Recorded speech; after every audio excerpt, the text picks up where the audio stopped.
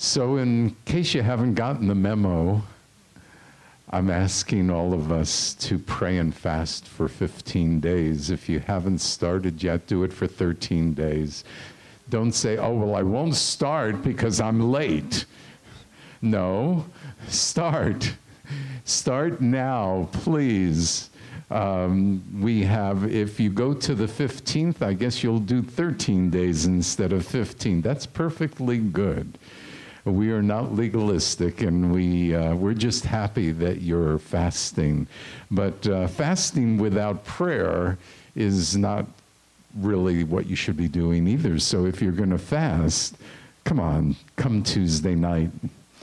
Make me smile as we come together and we worship and we praise God on a Tuesday evening. Yes. So there are a number of examples of prayer and fasting in Scripture.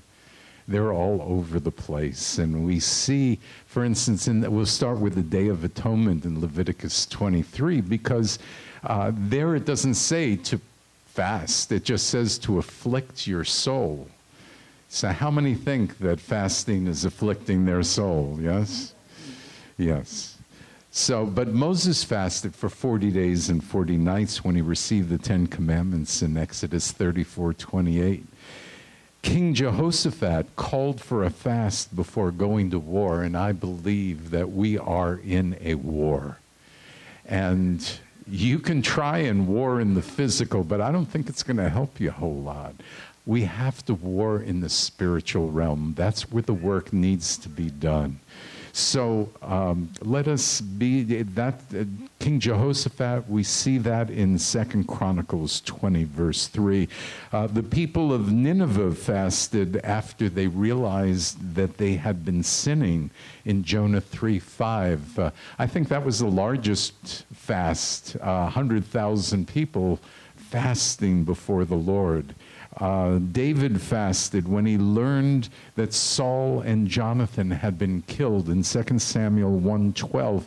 And I believe that he fasted there because he was struggling with God, you know.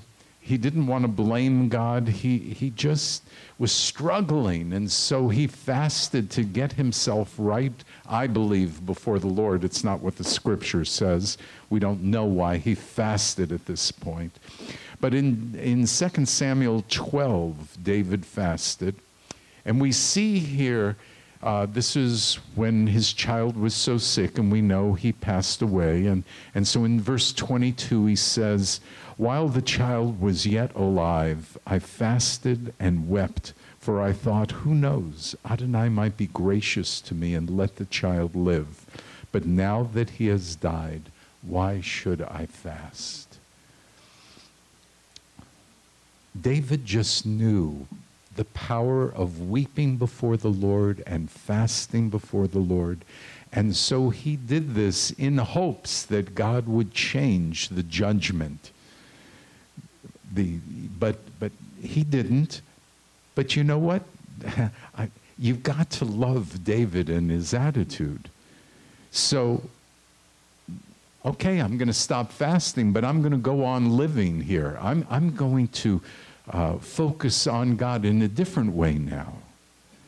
And so I really just love his attitude in terms of knowing that he deserved what he got in terms of judgment, but also knowing that God had a lot of things ahead of him. And so let's go back into what we're supposed to be doing, and David did that. Nehemiah 1:3-4. The remnant who have survived the captivity there in the province are in great distress and disgrace. The wall of Jerusalem is broken down, and its gates have been burned with fire. Upon hearing these words, I sat down and wept and mourned for days. I prayed and fasted before the God of heaven. I prayed and fasted before the God of heaven. So here again, we see that there's a time of distress. And so prayer and fasting. Hey, maybe we should recommend that for President Trump for his wall. Just had to throw that in. Darius, the king of Persia, fasted all night, and I don't think he was a believer, but when he put Daniel in the lion's den. And then we see in the New Covenant in Luke 2:36 through 38, Anna was a prophetess. And she had been, for years and years and years, she had been in the synagogue, in the temple, praying and fasting. And so it says, and coming up at that very instant, she began praising God. Nobody had to announce Yeshua to her. She knew because God had downloaded that information to her because she had been praying and fasting for years. And she knew God's voice, and she knew what God was saying within Yeshua. John the Immerser taught his disciples to fast in Mark 2:18. And then, of course, Yeshua in Matthew 4, Yeshua was led by the Ruach into the wilderness to be tempted by the devil. And he had fasted for 40 days and 40 nights. And I believe the reason he fasted was, first of all, obviously, to come against the enemy, to come against the devil. But more importantly, I believe, he was about to start a ministry.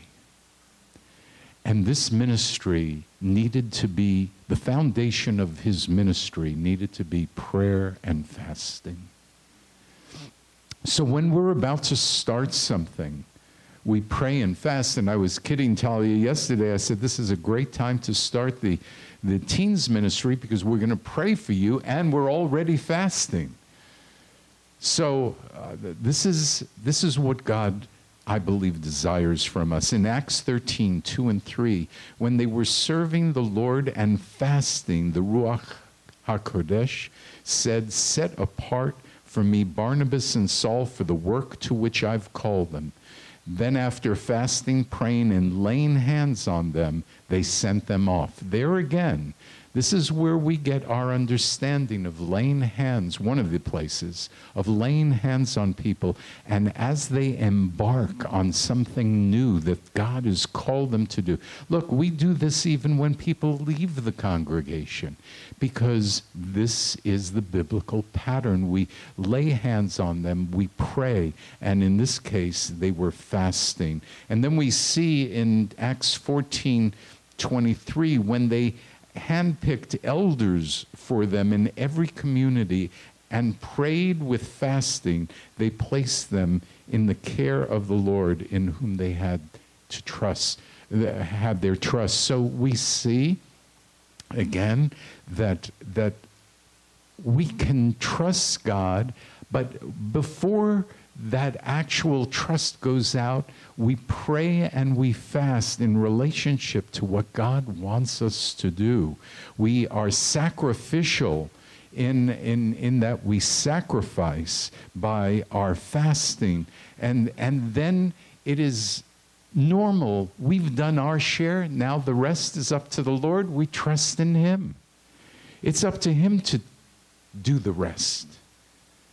And so when we pray and fast, I think that we should have a couple things. Greater time with the Lord. There should be more length of time with God. Especially if we're fasting a meal, then we should take that time that we're fasting that meal and give it to the Lord and spend more time in prayer. And then the intensity of our prayer, I believe, is greater.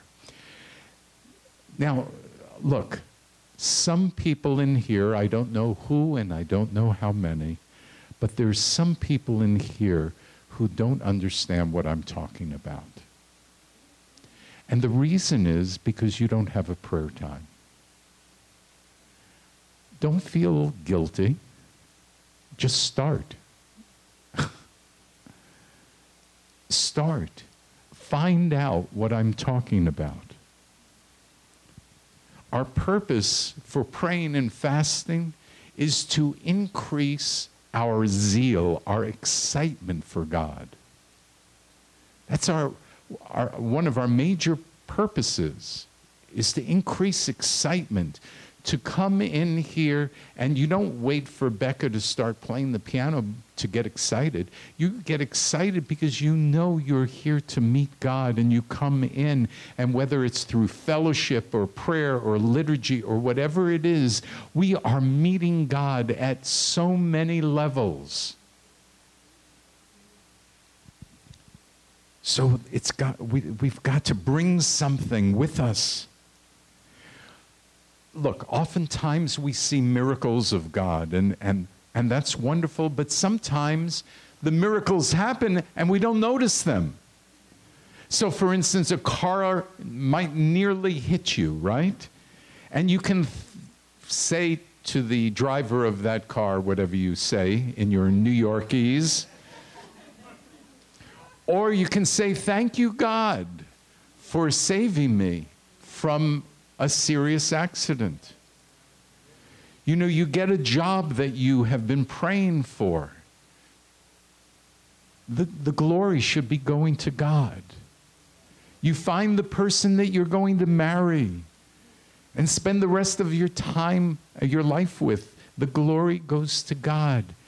We need to give the glory to God in everything, acknowledge Him in everything. During a personal revival, everything is about God. And it can also be about His attributes. I mean, all you have to do is read Scripture, and you know the attributes of God and the fact that He made heaven and earth and the sea and the dry land. And you start reciting all those things, and you start getting pumped up. You start getting excited. And certainly I believe that God wants to touch you personally. For me personally, revival is when my life becomes all about God and my relationship with Him. And there's a continuing expectation that He is pouring out His Spirit on me, and that my focus is continually on Him. So what I have to do is I have to push the world aside so I can have more time with the Lord, hence fasting. I have great joy just knowing who He is, but I'm motivated by more. I want to receive more from Him. I want to acknowledge Him more, and as a result, I believe He drenches me with the power of His Holy Spirit. So the most important thing for me about revival with God, personally, is that I spend more time with Him. So I have this picture in mind. When I was young, prior to marriage, and that was a few years ago since we've been married 48 and a half years. So before I was married, and you know, I enjoyed dating. And when I went on a date, and you kind of never knew quite where things were going to lead, and you just weren't sure if the person's liking you, and you feel this pounding in your heart as you anticipate the relationship, you anticipate the gesture, you anticipate everything, and you're consumed by the date. And very little could distract me from the time that I was spending with this girl that I'd be dating. And I picture, is that the way my relationship is with God? And I would have to say, not quite. You know, there are some times where my heart starts pounding, but not enough time. And when I say I want God first in my life, it has a look. You know, it looks like something. What does first mean? And it means that other things get pushed aside. And Revelation 2:4-5 says, "But this I have against you, that you have forsaken your first love. Remember then from where you have fallen. Repent and do the deeds you did at first. If not, I'll come and remove your menorah from its place unless you repent. God's threatening to remove our light. And so we have to understand that repentance is a key to revival. Repentance is a key to revival. We have to be cleansed before God. And the way we get cleansed is to say, Lord, I am so sorry. I've blown it. I am truly sorry. And I am seeking to turn from my ways and my worldly ways and follow you better. It's only when I'm touched and really excited about God that I feel I can continuously share my faith. You know, sharing your faith, I believe, has to be something real. If I tell you to go out and share your faith, you might not. But if you have revival going on in your spirit, I won't be able to stop you from sharing your faith. You'll be sharing your faith all the time. So one of the things that revival does, personal revival, it causes corporate revival, because as we start sharing our faith more and more and more, we start seeing people coming to the Lord, and then we get excited about the people coming to the Lord, and they're excited, and everybody's excited, and this is revival. And so we need to get revived personally so we can share our faith with everybody, so everybody can hear about Yeshua, their Messiah, and come to know the Lord. There are two things you need, I believe, to share your faith. I mean, there are probably 10 things, but I'm going to mention two. Number one is passion. People need to see that it's real in you. It's not just some academic thing you're speaking about.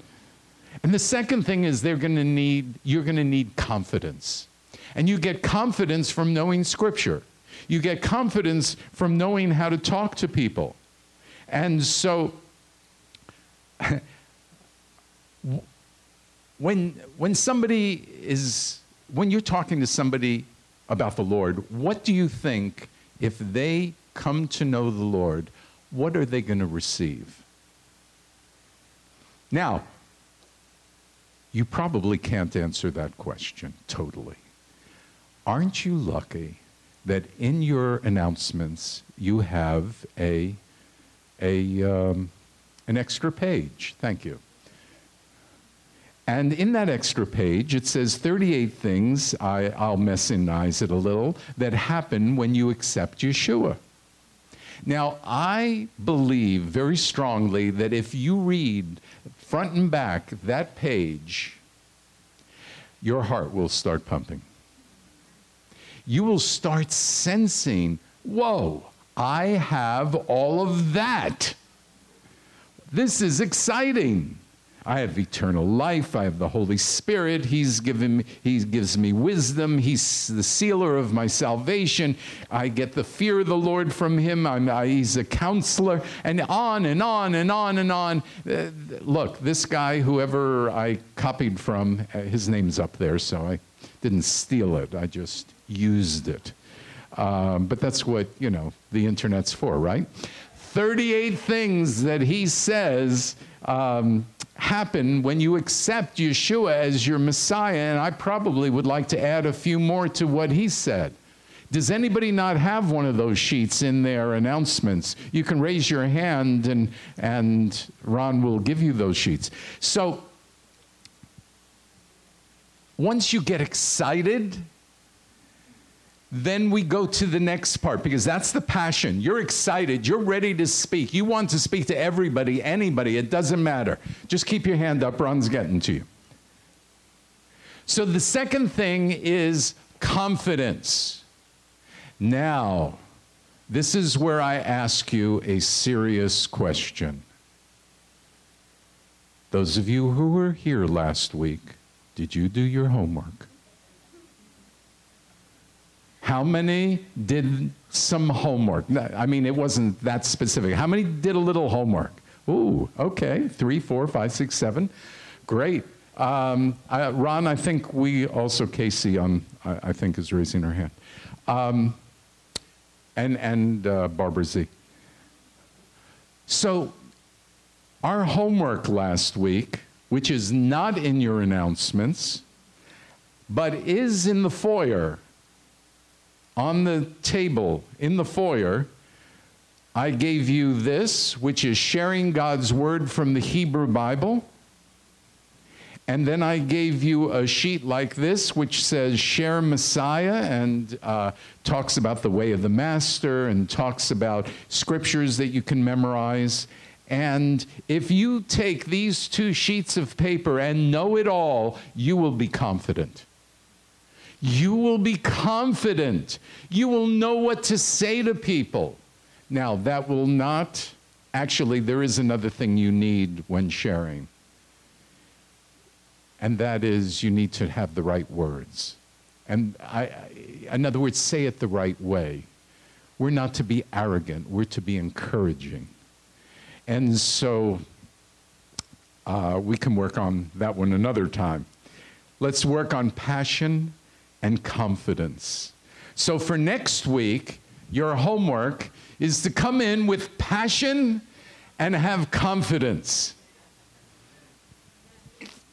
Lots of confidence. So if I ask you, if I say what Jewish people would say to you when you say, I want to tell you about Yeshua, and they say to you, well, you believe in 3 gods and I only believe in 1, you have an answer for that.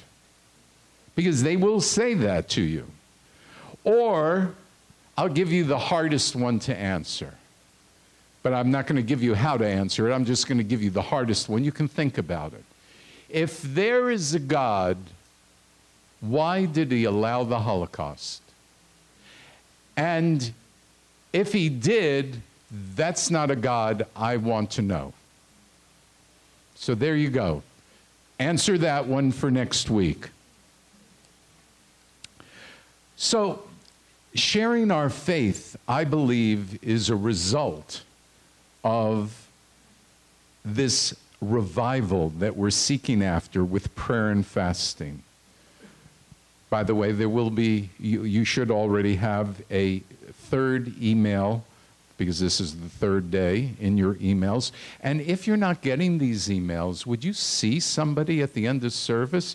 Because there's a really interesting thing that when you hit unsubscribe to one particular thing, it unsubscribes you forever.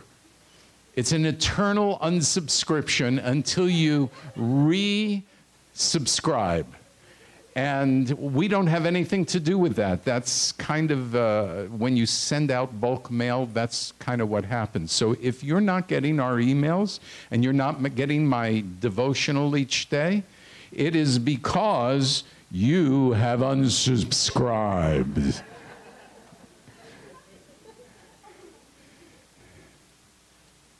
Don't do that. That's naughty. So I would like to share just briefly a little bit from the flyer from last week about sharing from the Hebrew Scriptures. So if we can see that PowerPoint. Number 1, all of us have sinned. Ecclesiastes 7:20. The problem with sin number 2 is it separates us from God, and he doesn't hear our voice. Isaiah 59:2. 3, what can we do? We can repent. Look at Isaiah 30:15. And an example of repenting is Psalm 51:11-13. Number 4, God forgives us through his love. Isaiah 43:5. Number 5, Yeshua is that love. He's the atonement. He's brought salvation. He is salvation. And I use this scripture a little differently than most people use it. If you have a question about it, ask me later. Number 6, Yeshua took our sins upon himself. Read all of Isaiah 53, but especially 53:6. Number 7, God promised Jewish people a new covenant. And one of the things they're going to tell you is, we have the Hebrew Scriptures, you have another scripture. And the answer to that is, oh, it must be the one promised in your scriptures. It says there's going to be a new covenant in Jeremiah 31:30, and that must be ours, which should be yours. A little passion, a little silliness, but I think the point is clear. And number 8, Jewish people say that you can't name the name of God, and yet in Isaiah 12:4, which connects to the 12:2 and 3, but which is great when you put those all together, but it talks about proclaiming God's name. So, when we share our faith, many will come to know Yeshua as their Messiah. The testimony of salvation brings greater unity in the body, because when there's revival going on and salvation's going on, you don't have time to worry about theology. You're too concerned about sharing with people and discipling them and not worrying about our differences. Number 3, our culture, our society, our community is influenced by us in a revival. And number 4, God receives the glory. So I ask if there's anybody here today who has not accepted Yeshua as Messiah, because you too can receive those 38 things in your announcement packet by saying, Lord, I am so sorry. I repent of my sins. Lord, I acknowledge Yeshua as my Savior, as my Messiah, who has atoned for those sins and just washed me clean by your precious blood. And finally, I want to dedicate my life to you, Lord. I thank you and praise you in the name of Yeshua. If anybody's said that, certainly for the first time, or if you're from the services, I pray that there will be a feeling of refreshment, a feeling of developing wholeness in the power of the Ruach HaKodesh, the Holy Spirit. So, Lord, we thank you, we praise you, and honor you. In the name of Yeshua, amen.